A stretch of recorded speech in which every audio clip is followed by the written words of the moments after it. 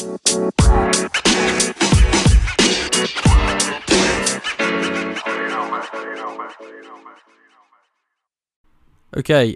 welcome to episode number 18 of the Make It Stack podcast. Today I'm joined by Logan, also known as the Market Minute on Instagram.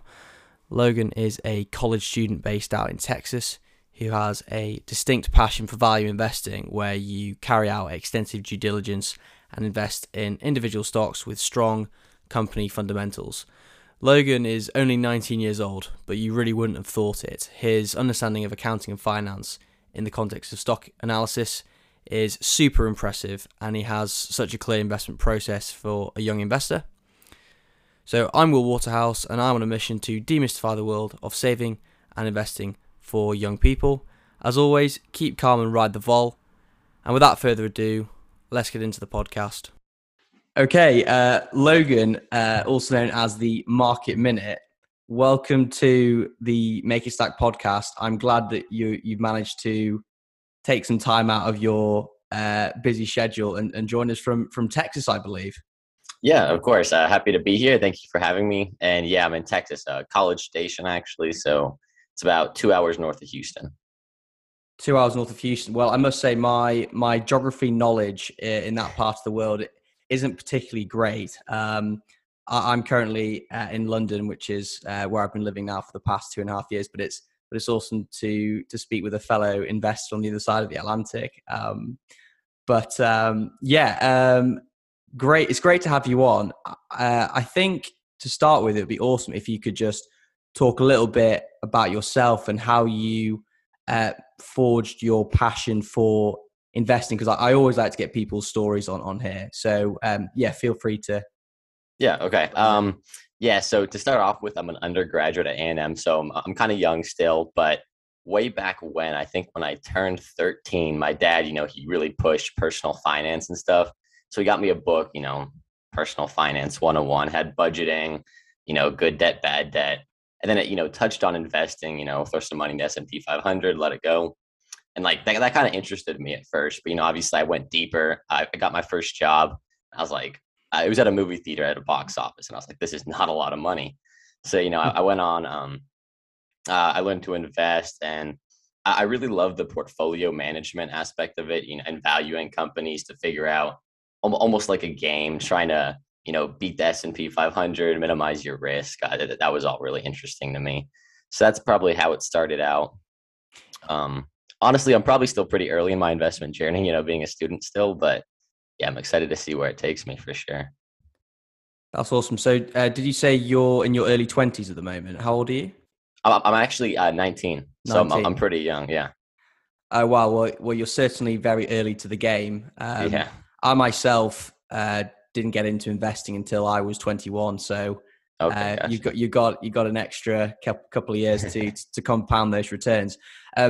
Just something that you mentioned before. I think you were super fortunate to have a parent that was kind of switched on in this personal finance sphere, because I feel like a lot of people at the moment aren't really in touch with anyone close by that can really sort of show them the ropes. And where I'm coming from, I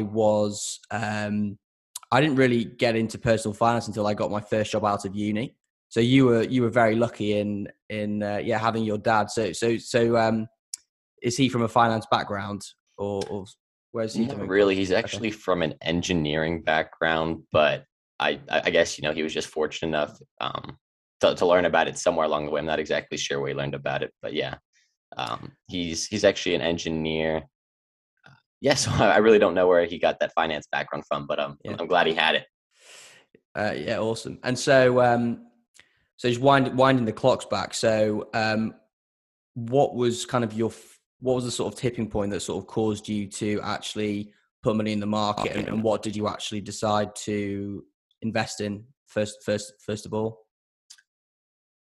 Yeah, so before I turned 18, actually, I was doing some simulators, I guess, and I'm glad I did that because I invested in some pretty horrible companies on there. I was getting to some speculative stuff. Even when I first opened a brokerage, it wasn't great. I'll be honest. I traded some options, But I'm glad I did that right off the bat. So I kind of learned very quickly that it's very, very difficult to make money out of that. And then I got into index investing, which is a really great way to just learn and still make returns. And then with that, I've started to get into value investing, actually learning how to value companies and portfolio management, create a diversified portfolio with just, maybe 10 different companies. So right now, I'm in a combination of different mega caps. I've got a couple different mega caps, a couple different medium caps, different industries. So yeah, it's definitely been a learning experience already over the last couple of years. But I've definitely started to, learn a lot more and invest much smarter. Yeah. And so when you decided to do the options trading, how did that play out for you? And no, because like in a sort of semi-serious note, I think everybody has come across options, and some of the listeners may know more than others. But would you be able to just sort of provide a bit of a breakdown as to what that involved for you, and what the sort of key lessons learned were from that experience? Because I've dabbled in sort of leveraged sort of CFD Forex, which went absolutely terribly. Yeah. I think I sort of cut my losses at around 5% of my capital. But I mean, yeah, small amounts of money really. But yeah, just give the listeners an overview as to how that went for you. Okay, gotcha. Yeah. So first off, you see on social media everywhere, buy options that leverage you, make a ton of money. Obviously, that's not true. But I started off just buying calls, just buying straight up calls. Time is eating away at those. I think I bought one in a company called Desktop Metal. So not only did that, from when I bought that, it was actually a SPAC. It's down about 50% now. Not to mention that it just, I lost all of my money on that one. Obviously, it was about probably 5%, 10% of my portfolio. It wasn't the end of the day. So that didn't work. Then I was like, okay, I just tried credit spreads, debit spreads, a little bit smarter. That still didn't work. Yeah. So so it's at the end of the day, it's you can't get rich quick. I mean, some people do because they're lucky, but I would just focus on actually investing in good, solid companies for the long term and try not to get caught up into the day-to-day trading too much leverage positions. Yeah, absolutely. And so after your brief sort of stint in options, so was the next stepping stone for you having a more of a passive approach and buying certain index funds? And if so, do you want to give an overview as to how you went about doing that and which indexes you sort of followed? Yeah. So after I lost a lot of money there, I was like, okay, I just need to learn first, right? Yeah. I know I can buy individual companies later, but first let me just throw it in the index fund and learn. So I didn't really complicate it too much. I actually just threw it in the S&P. I threw it in the SPY. I think that was really the only index fund I put it into. So then during that time, a lot of self-teaching. I learned a little bit from the investment club here at the school. A lot of self-teaching, just what makes a good company, how to value a company. And it was kind of hard at the time because there's a lot of speculation right now. People tell you this is a good stock, then you see it has a 200 PE or something like that.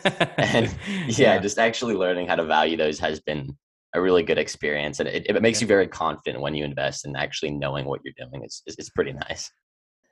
Yeah, I think that for most investors, there is this narrative where you tend to go into an area which has a lot of hype. So, for example, options and chasing those sexy stocks, basically, like the Teslas of the world.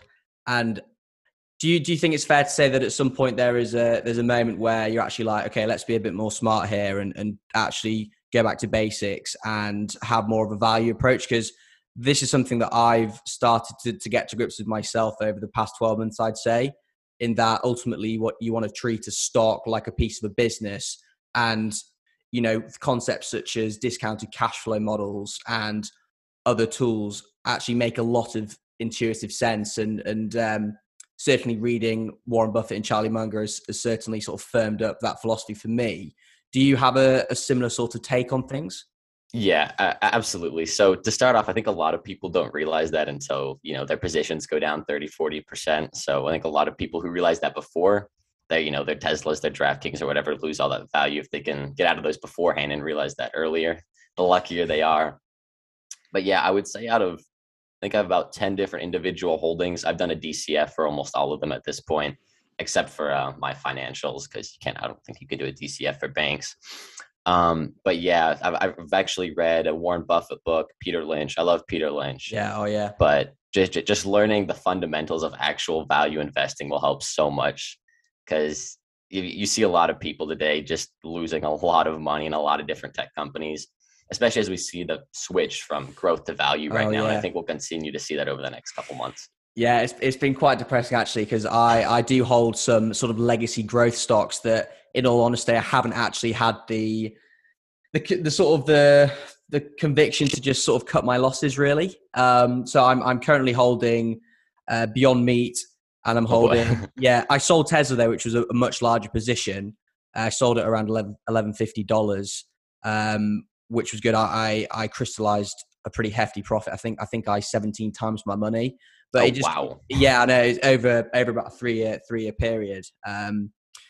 But I just feel like, as you said, there's been a big switch from growth to value over the last sort of 6 to 12 months, and that has been very painful for some of the stocks that I hold. Yeah. I know from kind of communications on Instagram and things that you aren't like a hardcore value investment, that you do like the idea of having growth plays. Do you have any what's your philosophy on value and growth? Because I do feel like it makes sense to at least some extent diversify across factors. What are your thoughts there? Yeah, so I would say at the end of the day, it's really just about getting the right combination of value and growth. So, valuation relative to their growth. So two growth companies that I actually love right now are Meta, so Facebook, and Alibaba. And they're growing very quickly. They're growing at 18, 20%, but it's their valuation relative to that growth that makes them attractive. On the other hand, I was looking at eBay the other day. They're trading at like a 3 PE ratio. I would never touch eBay. They're not growing. They're losing users. It's not good. So I would say it's all about that growth relative to the valuation. Yeah, I mean, I've actually got your Instagram account up right now, and I saw that. I think in your third most recent post, you mentioned something about eBay being a value trap. Do you want to just provide a little bit more of a sort of detailed breakdown as to what your investment thesis is on eBay? Because a 3 PE share on the face of it looks pretty cheap, but again, there's that famous saying, which is, never catch a falling knife, and that cheap valuations aren't necessarily indicative of high returns. Yeah, exactly. So that 3 PE ratio as well, it's actually really weird. They just had a sale of a discontinued business for like $12 billion. So if you take that away, they're really trading at like a 20 PE ratio. And they're actually only growing at like 3%. So a 3% growth for a 20 PE ratio is not worth it. Adding to that, they're actually losing subscribers and users. The only reason that they're keeping up or maintaining growth is that they're raising their fees that they charge for each transaction. And on top of that, if you just go to their website, they haven't changed for the last 10 years. They're not innovating. I would imagine their market share is being taken up by Facebook Marketplace, Etsy, Depop, and even Amazon, really. So yeah, they're a dying business. That 3 PE ratio is very deceiving, but it's actually much higher once you take away that sale of their business. So I would definitely make sure to stay away from that one. I would say that one's a pretty strong value trap. Okay, so with the sale of discontinued operations, I think you mentioned, are you basically saying that that's going to artificially inflate earnings, which are reported, and therefore make it look better than it is? Yeah, exactly. So I think let me actually pull it up real quick. Yeah, so their net income, if you don't take that sale, was about 2 billion, I think, but then they sold that business for about 10 billion. So it shows their net income is 12 billion, but it's really only like 2 billion. So that those earnings are inflating their PE, which aren't really there. And you'll see that drop in the next couple quarters once that goes away. I see. Great. Just to sort of take a step back, I know you mentioned that discounted cash flow modeling is kind of integral to your investment process in terms of deciding whether a stock is worth it or not. Just for the listeners, it would be great if you could just explain what that is in a bit more detail and what you look for, because I guess not all discounted cash flow models are, strictly speaking, the same. So it'd be really good if you could talk about that. Yeah. So for my discounted cash flow, what you're doing basically is my discounted cash flows go for 5 years. So I project the next 5 years. And what you do is you project the revenue, you project their EBITDA and EBIT margins. And so you're basically saying this is how much they're going to grow by. This is what their margin is going to be for the next 5 years. And you take into account, I won't get into it too much, but working capital and CapEx. Then you create their free cash flows for the next 5 years. And then theoretically, the time value of money, says $1 now is worth more than $1 next year or 5 years. So then you discount those cash flows, you add them up, and then you create a price for the company, basically. So some of the most important things is okay. And one thing to mention is you also have to have an exit multiple. There are two ways to do a DCF. You either do an exit multiple or perpetual growth. I use a exit multiple, and I do that with a comparable analysis. So I look at, okay, these are what all these other companies are trading at. So theoretically, this is like the exit multiple, meaning like a PE, but I use EV to EBITDA. So that's like the multiple it should be trading at. I would say the most important things in a DCF are, I mean, really, it's their growth. And even though I am a value investor, you have to see that growth. Margin increases are really nice. And then a couple other things. Yeah, they can't be diluting shares. Yeah, those shares have to be the same. A lot of times right now you see high tech companies and early startups, they're diluting shares. You don't want that. And then, yeah, the exit multiple is really important. So theoretically, you want their current valuation to be lower than what they should be trading at. Right, and also in terms of the discount rate, and which reflects the sort of time value of money. I've heard some people kind of use kind of the historical S&P returns for that, plus an extra couple of percent for prudence. What sort of discount rate do you apply to your modeling? Yeah, so I usually do actually model it with the capital asset pricing model. It gets a little bit complicated, but usually it does just come out to around 10%. It also depends on their capital structure, how much debt they have, how much equity, because debt is cheaper to hold than equity. So it really depends on that, but I would say it's usually around 10%. 10%. Great. I know we talked a little bit before the podcast, but I know you have a podcast yourself, which is basically to an extent pitching stocks. Is there any kind of particular holding that you've recently gone into or are looking to open a position in? And it'd be great if you could just talk about, your investment thesis on that. Yeah, sure. So my most recent holding would be Ally Financial. They're a digital bank, so there's no actual in-person brick and mortar locations. And aside from a macro perspective, I'm trying to get into financials right now. Bank earnings on Friday weren't actually that good, but with rising interest rates, I think it's a good industry to be in. Historically, financials have performed the best over periods of rising rates. So that just kind of opening up it. So really, I would hold any bank. But then looking at it, one of the ways to value banks is their price to book ratio. Ally has a 1.2 price to book. Theoretically, I would like to see it below 1, but it's fairly close. And a lot of other banks right now are trading as high as 2 or 3. So it's not bad. They also just acquired a credit card company. I think I forgot their name, but that company has been growing at around a 50% growth rate over the last couple of years. So I think it should fuel their growth pretty well, a lot faster than more traditional banks. And I think the digital bank, I think more people are going to start moving to those as well. I think traditional banks will probably start to lose some of their consumers. So that's just the overall thesis for that one. Yeah, I mean, it's definitely the same case in the UK. Like high street banks are notoriously archaic in terms of how difficult it is to actually get stuff done.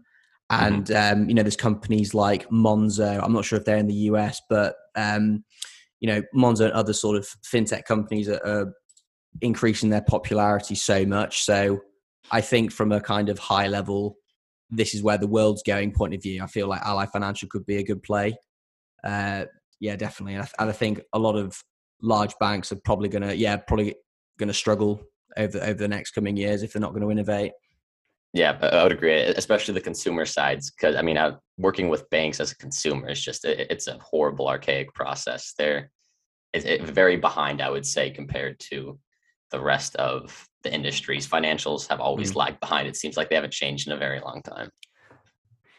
And so, Ally Financial, did you say you've opened a position there, or are you yet to go in? Yeah, I did. I opened it last week. It's a pretty small portion of my portfolio at this point. I'll probably continue to do a little bit more due diligence. Right now, they're sitting at like 5%. So it's a pretty small allocation so far. Okay. And I actually got it the day before they announced increased dividend and buyback. So tasty. got pretty good timing on that. Yeah. Yeah, That's nice. That's nice. So it looks to me like at the moment you hold around 10 stocks. Is that correct? Yeah, let me double check. I actually hold a agricultural commodity ETF as well. That's just a very small inflation hedge. Interesting. Yeah, inflation hedge. Yeah. Oh, what about Bitcoin? Everyone keeps talking about that being an inflation hedge. Yeah, no, it's yeah, I don't know. Did you own any crypto? Yeah, I mean, I've got kind of around a 2.5% allocation to crypto. Okay. Within that 2.5% is 80% Ethereum, 20% Bitcoin. And I've talked about this before on the podcast, but essentially, I feel like the extent of the applications of Ethereum are a lot larger than for Bitcoin because Ether powers decentralized applications, which could theoretically be for anything that has sort of blockchain as a kind of central framework. For example, like electronic voting, which I thought was quite a cool idea. So yeah, I need to do more due diligence before I add any more money into crypto. But I'm happy with the 2.5% allocation. I think that's gone down slightly over the past few months because crypto's had a rough time. But I think it's just par for the course. I think volatility is always going to be there for crypto. But yeah, so you've got an agricultural ETF. That's really cool. Yeah, I'm not really expecting a lot of returns there, but if fertilizer prices are actually really high right now, then usually the agricultural products follow. I think there was also, I mean, I'm not a commodities expert, but I figured it'll be a nice little hedge. What sort of other exposure do you have in that ETF? I mean, I assume there's things like the price of oil and timber, things like that. That one is actually just agriculture, so it's literally like corn, cattle, coffee beans, soy. I'll honestly probably get like a full commodities ETF with metals, lumber, maybe even a little bit of gold, just as a very small allocation, 2-3%, just to see how it goes, learning experience as well. Yeah. Okay, so is that just looking at the portfolio now? So is that the Chesapeake Energy, or is that something different? No, so that's actually that's a different portfolio. That's not mine. That's I posted a couple different like investing professionals portfolios. So my portfolio was posted on December 30th. Right, I see. Okay.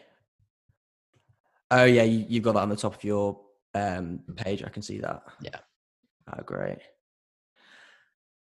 And so yeah, it looks like you've got a fairly sizable allocation to Meta as well. I think you did a podcast talking about that in more detail. So I'm assuming that's got a fairly good outlook. Would you say? Yeah, so that was my first podcast episode. They're I would definitely say they're fundamentally undervalued. A growth relative to valuation type thing, and it has nothing to do with the metaverse. To be honest, really, the metaverse is just like an added bonus. Yeah, no, I would say their valuation is low just because people don't like Zuckerberg. They've had their controversies, so that's why it's probably a low valuation, which also makes it, I think, a good time to get in. Yeah, what I quite liked about Meta is that it's a fairly simple business in the sense, I think something like 95% of revenue comes from advertising. And that's a really kind of intuitive, it's easy to get your head around as an investor. And I know that's something that Peter Lynch has talked a lot about in his writings on One Up on Wall Street, for example, where, you should only really buy a stock that you can understand the business model. And if Facebook generates most of its revenue or nearly all of its revenue from advertising, and that makes a lot of sense. Yeah, exactly. That's exactly why I love them. One Up on Wall Street is actually one of my favorite investing books. But yeah, invest what you know. It makes it easier to have conviction on it, which makes you're not going to sell when it's down. So you actually understand the business. And I would say, Facebook is one of the easier, or Meta is one of the easier ones to understand for sure. Yeah. And so obviously, being a kind of value investor predominantly, and you need a lot of high quality data to back up your research, financial data that is. is there any particular website or app that you use to get data? Because, I mean, I guess some people would say that if you're on like Yahoo Finance, for example, or other stuff, you might get data quality issues. Do you want to just talk a little bit about what you're doing in that respect? Yeah, absolutely. So I am lucky enough that through my university, I get Cap IQ. So that's from S&P. So they have basically all of the data you need. Unfortunately, it's not free. So if I didn't have it through the school, I wouldn't have it. But I am lucky enough to have that.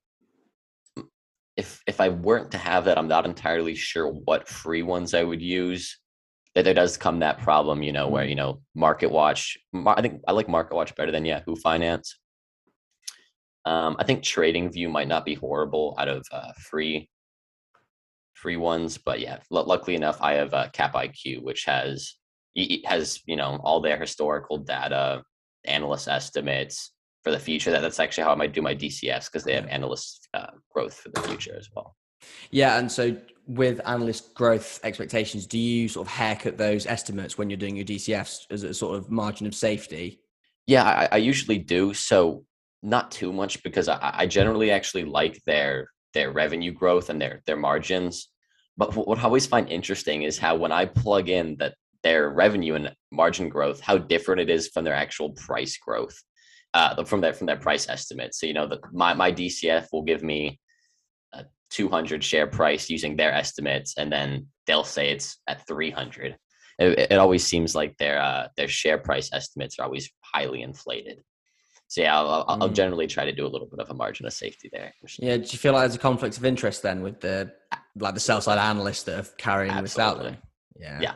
It always seems like that. I mean, that's why like 90% of stocks you see out there, they have a buy rating for, and it's like, really, should it really be like that? Yeah, if 90% of stocks have a buy rating, you may as well just go for a passive approach or something. I don't know. Yeah. I just made up that stat, but that's always what it seems right, like. Every single one you go out there seems to be like a buy rating. Very rarely will you actually ever see a sell rating from an analyst. Yeah.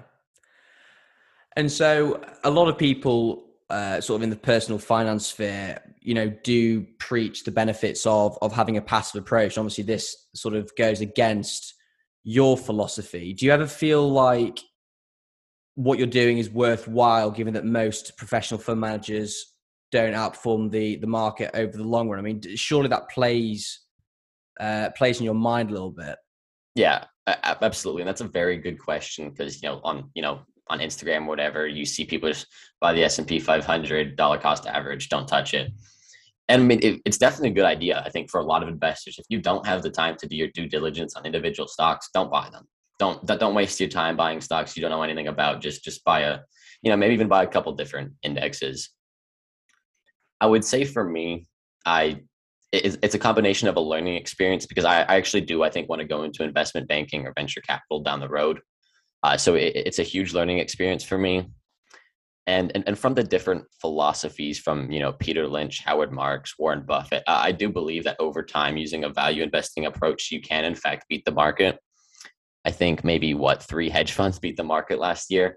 Yeah, but I saw that. That is also because they are managing risk in some way, even though they should probably be trying to beat the market. But yeah, at the end of the day, they're managing risk, so they're not doing Warren Buffett or value investing approaches. But I would say that, yeah, I mean, it's definitely possible, but it's definitely a thing to think about. I feel like this might sound quite controversial, but I feel like hedge funds to some extent have a bit of a bad rep, because it's like, only 3 out of 50 outperform the S&P, but it's like, but some hedge funds are looking to like minimize volatility, and so like from a risk adjusted return perspective, they might actually be quite attractive. So like, it's I 100% agree. Horses for courses, isn't it really? Yeah, at the end of the day, they're there to manage risk. They're not necessarily trying to beat the S. That's not their goal. Yeah, and a lot of them use the same, like, not rules based investing in some way. So that, they're going to underperform some years and overperform others. Just how it goes. Yeah. So I think for me, I sort of work at the moment full time. So I think my ability to do sort of deep due diligence is somewhat hindered. So I'm having a bit more of a passive approach at the moment. So I think at the moment I'm putting most of my money into an MSCI World ETF, which is a pretty sort of low cost option to provide. Basic exposure to the developed world. So that's my plan.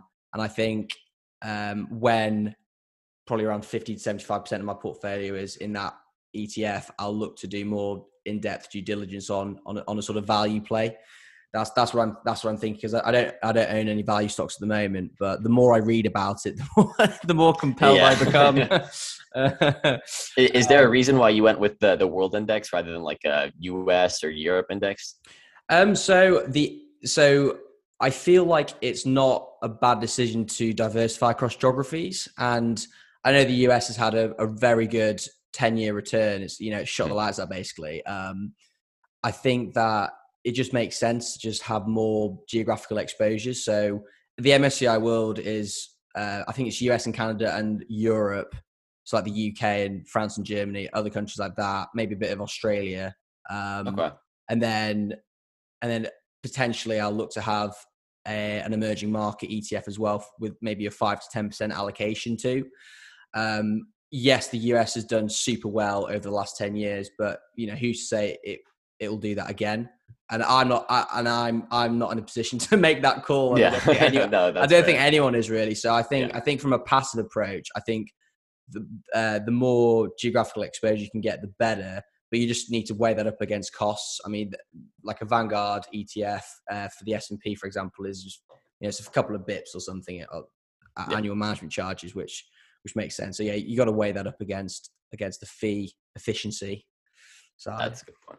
Yeah, speaking on that, actually, I know it's a little bit controversial, but China's, investments in China right now, their valuations look very attractive relative to U.S. valuations. So there's the delisting and regulation controversies, but that's not a bad place for a value investor to look at right now, I would say. Yeah, I know. So I know you have Alibaba, don't you, at the moment? Yeah. So there's other people in the personal finance sphere on social media that I follow, and they're very bullish on Alibaba as well. Wes, investing. Yeah. Big shout out, bro, if you're listening. And I also heard that Charlie Munger, the legendary investor at Berkshire, has recently allocated to Alibaba. I guess it is a tricky one, because from a fundamental standpoint, they do look great. Mm-hmm. But it'd be very difficult for me to really understand the extent to which the Chinese Communist Party has over firms out there, because like they made Jack Ma disappear for a bit and things like that. Doesn't that concern you when you are investing in China in direct stocks? Yeah. I mean, it absolutely does, which is why I only have, what does it say? I have an 11% allocation in Alibaba, which is all of my exposure to China. And obviously, the delisting and regulatory risk is there. I mean, you can see that in the valuation. A lot of people are worried about it. That is why the valuation is so low. My stance at the end of the day is fundamentally, it's a good company to invest in. The financials, the fundamentals are there. And the extent of the risk is kind of hard to understand, but I don't believe that Alibaba will be forced to delist at the end of the day. So, I mean, there is some risk there, but I would rather take that risk than investing in like an overvalued US tech stock. So there's definitely risk there, though. Yeah, and I've mentioned this before on the podcast, but I feel like it's not in China's best interest to stifle the growth of these Chinese mega caps, because they're going to be driving economic growth in that particular region. And to sort of delist stuff and to make it more difficult for sort of foreign investment into China, I just don't think that's smart. I know I don't know too much about it, but from a sort of high level analysis, it makes a lot of sense. So and the only reason why Didi delisted is so Didi is being forced to delist like the ride hailing service in China. The only reason why they are having to delist is because China told them before they listed, don't do it. You have, I don't remember exactly why, but China didn't want them to list yet, and they listed anyway, which is why they're having to delist, which caused a lot more panic when they were told not to. So I don't think that'll happen to a lot of the other companies. Yeah. And so I know you said you're only 19, which is very young. So you may not have managed to come across this, but with anyone who is a value investor, there will come a point where you're probably going to make the wrong call. I'm not sure if you have any examples, but would you want to sort of talk through any mistakes that you've made throughout your investing career and talk about what went wrong and actually how you ended up making the decision to perhaps sell out of the position? Because some people think, oh, okay, the stock's gone down 20%, 30%, 40%. Let's double down. And I know people are big advocates of averaging down. So the lower it goes, almost the better, because you can reduce your average price. Do you have any examples there you want to talk about? Yeah, so I would say my biggest mistakes came early on. They weren't necessarily with value stocks. That the biggest mistakes that I've made is when I got really excited about a company, gave up on the due diligence, and then just bought it. And then, I didn't know all the information, so it went down, and I was like, why is this company going down? I don't actually know the fundamentals because I got excited about them and I bought it without the full due diligence. I actually did that with SoFi a while back. And I actually got like a 30% gain on it, luckily, but I just sold it without knowing. I didn't do enough due diligence to get in, and I didn't do enough due diligence getting out. I think that's where the biggest mistakes come from, is just to not do the full due diligence and just buy a company without knowing. Doing some more due diligence, I wouldn't buy SoFi again. I don't like their valuation. But yeah, I think for me, and I think for most investors, the biggest mistakes come from when you don't do your due diligence, and it goes down and you panic sell because you don't have the conviction to dollar cost average down. I completely agree. I mean, I think you actually saw this post and commented, but there's this sort of flowchart that I did, which is basically the fact that if you are willing to do the due diligence, that leads to conviction in your thesis, which means you're more patient if the stock price doesn't go in the direction you want it to go, which ultimately leads to a good investment outcome.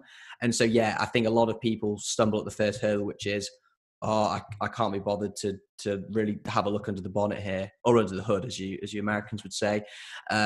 So yeah, no, I completely agree.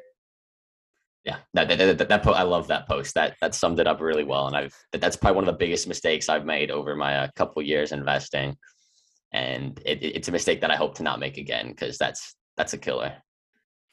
Yeah, and so do you try and be objective with risk? So, if the stock price did go below a certain price, would that impact your decision would that result in a call to action to buy or sell, or are you kind of a bit more sort of qualitative in that you're more interested in the story and what the sort of financial statements are telling you? Yeah, so I think it was Peter Lynch who said, I think actually a lot of people sell it, let your winners run, sell your losses. Yeah. So it's kind of that, but then there are also, I think Howard Marks, he says, it's your duty as a value investor to catch a falling knife. So it's really a combination between those two. So as long as the story doesn't change, I may not necessarily buy more. I was lucky enough to just buy BABA a couple of weeks ago, so I'm actually one of the few investors up on that position. But let's say I bought it a year ago and I'm down 30%. I don't think I would necessarily buy more in that particular case, but I would probably just wait for the price to come up, even though theoretically buying more would probably be the way to go. But especially when there's a lot of risk involved like that, you don't really know. That's really a hard one. There's so many different things. You can sell it, you can let it fall, you can buy more. I would generally just hold it as long as the story doesn't change, but that's a really hard one to talk about. Yeah, no, I completely agree.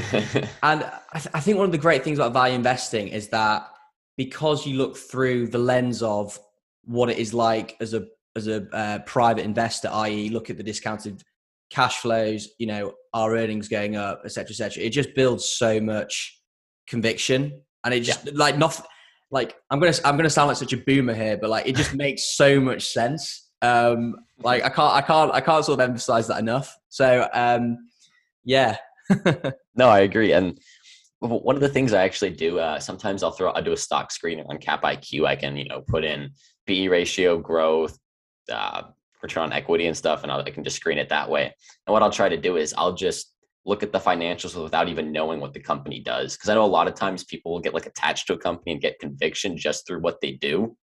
And then they'll look at the financials and they'll like justify, low growth because the company is so cool. So that's what I try to do a lot. And I'd rather have a conviction on the financials than like the coolness of the company, Yeah. Yeah. So, I mean, confirmation bias is something that I'm very cognizant of, like just because, so if for context, that is, you like a business and therefore when you're doing your due diligence, you're going to be looking for information that reinforces that belief and that you kind of don't attach too much weight to stuff that goes against that. These unconscious biases are very important. And I think in order to be a master investor, you need to master yourself. What are your thoughts there? Yeah, no, that's extremely important. And, I haven't mastered that yet. I think very few people have, besides from Warren Buffett. Yeah, I mean, that's kind of like I said with the screener, why I like to look at the financials of the company before I actually know what the company does. And a lot of times, people will look at these high growth, super awesome companies. They'll be like, take DraftKings, for example. Oh my God, DraftKings is amazing. They're growing, legalization is happening. But then you look at the financials and you see they're diluting shares, they're issuing debt, they're dying. Mm-hmm. But if you loved that like gambling thesis so much, you would invest in them anyway. So yeah, no, that's super important not to let the confirmation bias get to you too much. Yeah. And so as a value investor, having a robust investment process is paramount. Let's say you've got a portfolio, right? And you're like, okay, I think I need to have another stock for, perhaps a bit of diversification, whatever the reason is. Let's say there's no holdings that you have on your watch list. Just take me through step by step. How would you go about deciding to allocate to stock X? Yeah, so I'm actually doing this right now for the energy sector, but for the sake of simplicity, I'm not going to do the energy sector because it's a little bit more complicated. So let's say I wanted a new healthcare company, which I actually do as well. There are a couple different ways. I would first, I could ask around. I'm lucky enough on Instagram. I know a lot of, we know a lot of different good, well-versed investors who we could ask about, see if they know any well-valued companies. From that point, I would pull it up. I would pull up their income statement, their balance sheet, their cash flow, see if I like it relative to the valuation. Very quickly, just from the look at the income statement without knowing what they do, I'll be able to tell if I even want to look at this company anymore. Another way is I'll just do a stock screener. So I'll put healthcare, return on equity over this percent, revenue growth over this percent, valuation lower than this. And then I'll look through those. And then I'll probably get a couple different companies where I just like the financials. And then, maybe I'll do a comparable analysis for them. And if I really, really like one, I'll do a DCF, then probably pull the trigger on that one. So it's a big process, and I focus more on the financials and fundamentals rather than even like what the company does themselves. And so how long does that process take, would you say? Is that a couple of weeks or months? Yeah, I would say it's generally a couple of weeks. It takes some time. Definitely, I would say, even a DCF itself takes me, an hour to run sometimes. So yeah, it's definitely a couple week process just to look over all the different competitors, just to really know that you're getting the best one. Because it's important to like understand the space a little bit as well. Yeah, definitely. Investors like Warren Buffett always talk about the importance of asking really tough questions to CEOs. I know we might not have that sort of luxury in our position, but like really getting an understanding as to like which competitors they're worried about and why, and sort of getting that sort of industry dynamics really, really nailed down. But again, it's just due diligence as a thing. It just requires a lot of internal energy and brain bandwidth to just get everything done. So like no wonder it's such a difficult thing that no one does. It's because it's so taxing. Just like for me now, just thinking about pulling a trigger on a stock, having done due diligence, like that's a big deal for me. So So yeah. To be quite frank, at the moment, I'm pleased that I'm just putting money into the MSCI World. You know, because doing due diligence is a mammoth task. Yeah, it is. It's a time consuming process. I mean, it's a little bit stressful too, right? You're like, should I buy this? Should I buy something else? Should I wait? Should I not buy it at all? Should I buy an index fund? Yeah. So it's definitely something that not everyone wants to do, but if you are going to pick individual stocks, it's something that you need to do. And you owe it to yourself as well. I mean, the idea of parting with your cash that's hard earned on some speculative security, you're just not doing yourself any favors. And I just think for anyone that's listening to this, if you're not willing to do the hard work, don't invest in direct shares, because there are a lot of people out there, intelligent people that don't have the inclination to do it, and they get burned. Like doctors and medical professionals. They sort of go into this stuff. They don't do the due diligence, and then they get burned. That's the Peter Lynch's book, right? Doctors invest in the oil field professionals invest in the medical field. I literally said that in the last episode. Yeah. Yeah. That's interesting how that goes. If you're picking individual stocks, you got to do your due diligence. Yeah. And so, what's next for you? Like, what's over the next sort of couple of years? How can you see your portfolio evolving? And just as a sort of sub question to that, do you look at emerging themes and macroeconomic trends as part of your investment philosophy? Yeah, so I do a little bit, and obviously, I mean, even economists get it wrong, right? They can't even accurately predict things. Yeah. But I would say right now, the biggest theme is inflation and rising interest rates. And I actually posted a portfolio of Howard Marks, and if you look at his portfolio, it's all energy, it's all financials, and it's all materials. I'm not going to take it I'm not going to do all of that, but I definitely want some more exposure to those industries or sectors over the next year. That's why I added Ally Financial. I think I want to decrease some of my consumer discretionary.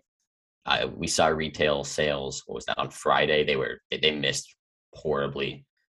So I think consumer stocks are going to have a hard time over the next year, especially with inflation. Yeah. So just on that, why do you think that consumer discretionary is an unattractive sector? Because you could argue that a big headwind to that sector has been the pandemic, COVID. People aren't going out as much. Do you feel like that? Yeah, the outlook is negative, and if so, could you flesh out that point? Yeah, exactly. So if there was this one chart, it shows consumer income and consumer spending, and historically that they've always been the same, right? They've always gone together. Then recently with the COVID-19 stimulus, spending jumped way above income. So there was a disconnect there, but by quite a bit, by a couple percent. And now it can't stay like that forever. At some point, that spending is going to have to drop down back to income. And I think we saw that on Friday. Retail sales in the US missed projections by 2%. So I think that's inflation. Consumers don't want to buy as much because stuff is getting expensive, and because people have just been buying so much recently with their stimulus, and just, I don't know, they're free again. They're going out. So that's my thesis on consumers. I think I would rather have more like consumer staples, not necessarily Walmart, but I own BJ's, rather than something like buying discretionary stuff, vacations, boats, yachts, computers, stuff like that. Yeah, I guess like the standard consumer stuff is pretty resilient to any sort of macroeconomic shocks, because at the end of the day, people need to buy food and stuff, don't they? So yeah, that kind of makes a lot of sense. Yeah. So just from talking to you so far on the podcast, you've mentioned Howard Marks quite a few times.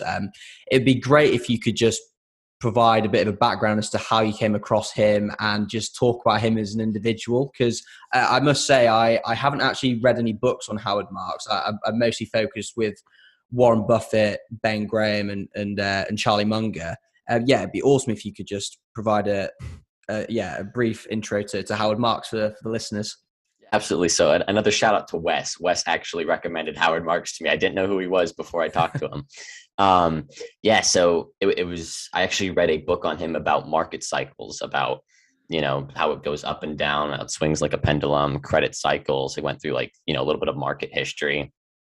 But his main investing thesis is to always stay invested, always stay fully invested in the market, but to like strongly tilt your portfolio according to market conditions.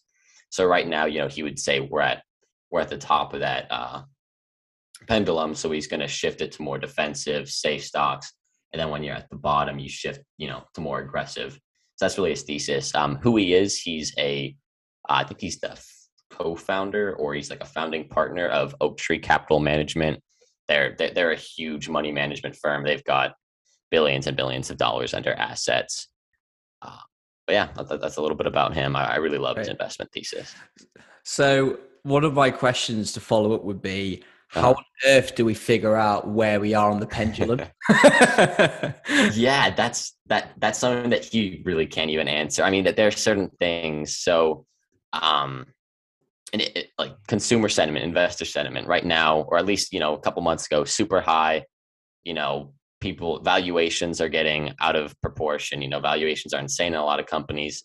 So you can assume that, we're a little bit on the higher end. Another one is credit availability in the credit markets. So interest rates have been super low for a very long time. So you can, credit's readily available. So we're probably somewhere at the higher end. And now you can see interest rates are about to start rising. So, we may start to shift down in that market cycle soon. That's, his point is you can't exactly ever tell exactly where we are, which is why you don't want to ever take your money out completely. You don't want to take your money out when you think you're at the top, because you could be wrong by a year, 2 years, 3 years. You just want to stay invested and maybe tilt it a little bit. Yeah. I mean, I very much, I'm in agreement with that. I mean, the idea of arbitrarily selling your investments because the prices just appear high, or the S&P's reaching all-time highs. I mean, it is kind of ridiculous. It's so important to, give yourself the best chance, and to, I mean, it's so difficult to know when to sell broad exposure to broad markets. Like the idea of selling the S&P, for example, I mean, and if people keep talking about reaching financial freedom, that will be done through share price appreciation. So you're going to be reaching all-time highs. People are going to be questioning whether the valuations are justified. It's just the game we're playing, really. So I completely agree there. And I'm never going to be overweight cash. And if that is the case, it's because I'm definitely being negligent as an investor.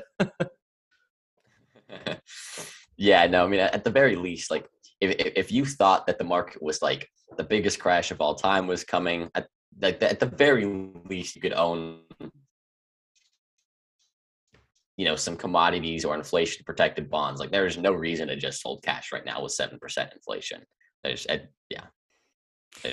no reason to hold cash. Cash is trash. Yeah, agreed. I mean, I have a small allocation of cash just because I don't know what to do with it yet. But like, that's not because. Yeah, I'm kind of the opinion that you should hold cash to cover sort of emergency expenses. But anything above that is kind of a bit too much. I guess the only other complicated scenario is when you're looking to, say, fund a big purchase, say, for example, buying a house and knowing when to de-risk the portfolio or go into cash in advance of that house purchase. So I'm not sure what the market's like in America in terms of property, or I guess you're being 19, you're probably not thinking about this, but deciding when to buy a house and de-risking the portfolio in advance of that is something that's important. Yeah, definitely. I mean, I don't know too much, but I know the housing market is definitely on fire right now. Definitely. So the last couple of years. Actually, so just to digress slightly, so it's my understanding that there's been a big inflow of people into Texas from California. Like, has places like Austin like changed a lot over the last couple of years? Because I know I listen. Sorry to name drop this, but I do listen to the Joe Rogan podcast, and he's moved to Texas. Okay. And I feel like a lot of professionals are doing that. Do you want to just give a bit of background on how Texas is evolving as a place? Yeah, absolutely. So I live like in northern Houston. I don't live in Austin, but I can tell you right now, Austin is absolutely booming. They're like the next Silicon Valley, basically. I mean, you've seen what Tesla just moved here. I think Facebook Meta may actually be moving part of their operations here. Um, from a personal experience, I haven't really noticed too much change. I would definitely say, I meet new people all the time, and they're always moving from somewhere. But yeah, I remember that came recently, and Texas was, I think, one of the fastest growing states in the U.S. Yeah. Um, you don't really notice it too much just living here, but it's definitely there in some of the bigger cities. And what's driving that influx of people? That's a good question. I would say for the businesses, it would be the taxes. It may actually be that we don't have a state income tax. So Texas has, That's so nice. yeah, I think there's like 8 states in the U.S. that don't have a state income tax. We have sales tax instead. It's like an 8% sales tax. So, I mean, it ends up, depending on how much you go out and spend, it's about the same. But I think people like the idea of not having a state income tax. Yeah, I could get on board with that. Yeah. Like in the UK, the basic rate of income tax is 20%, and then higher rate is 40%. And then I'm not sure what the top one. I think it's around 50% marginal income taxes. So yeah, quite hefty. I try not to look too close at my pay slips in terms of the difference between my gross and net income, but there we are.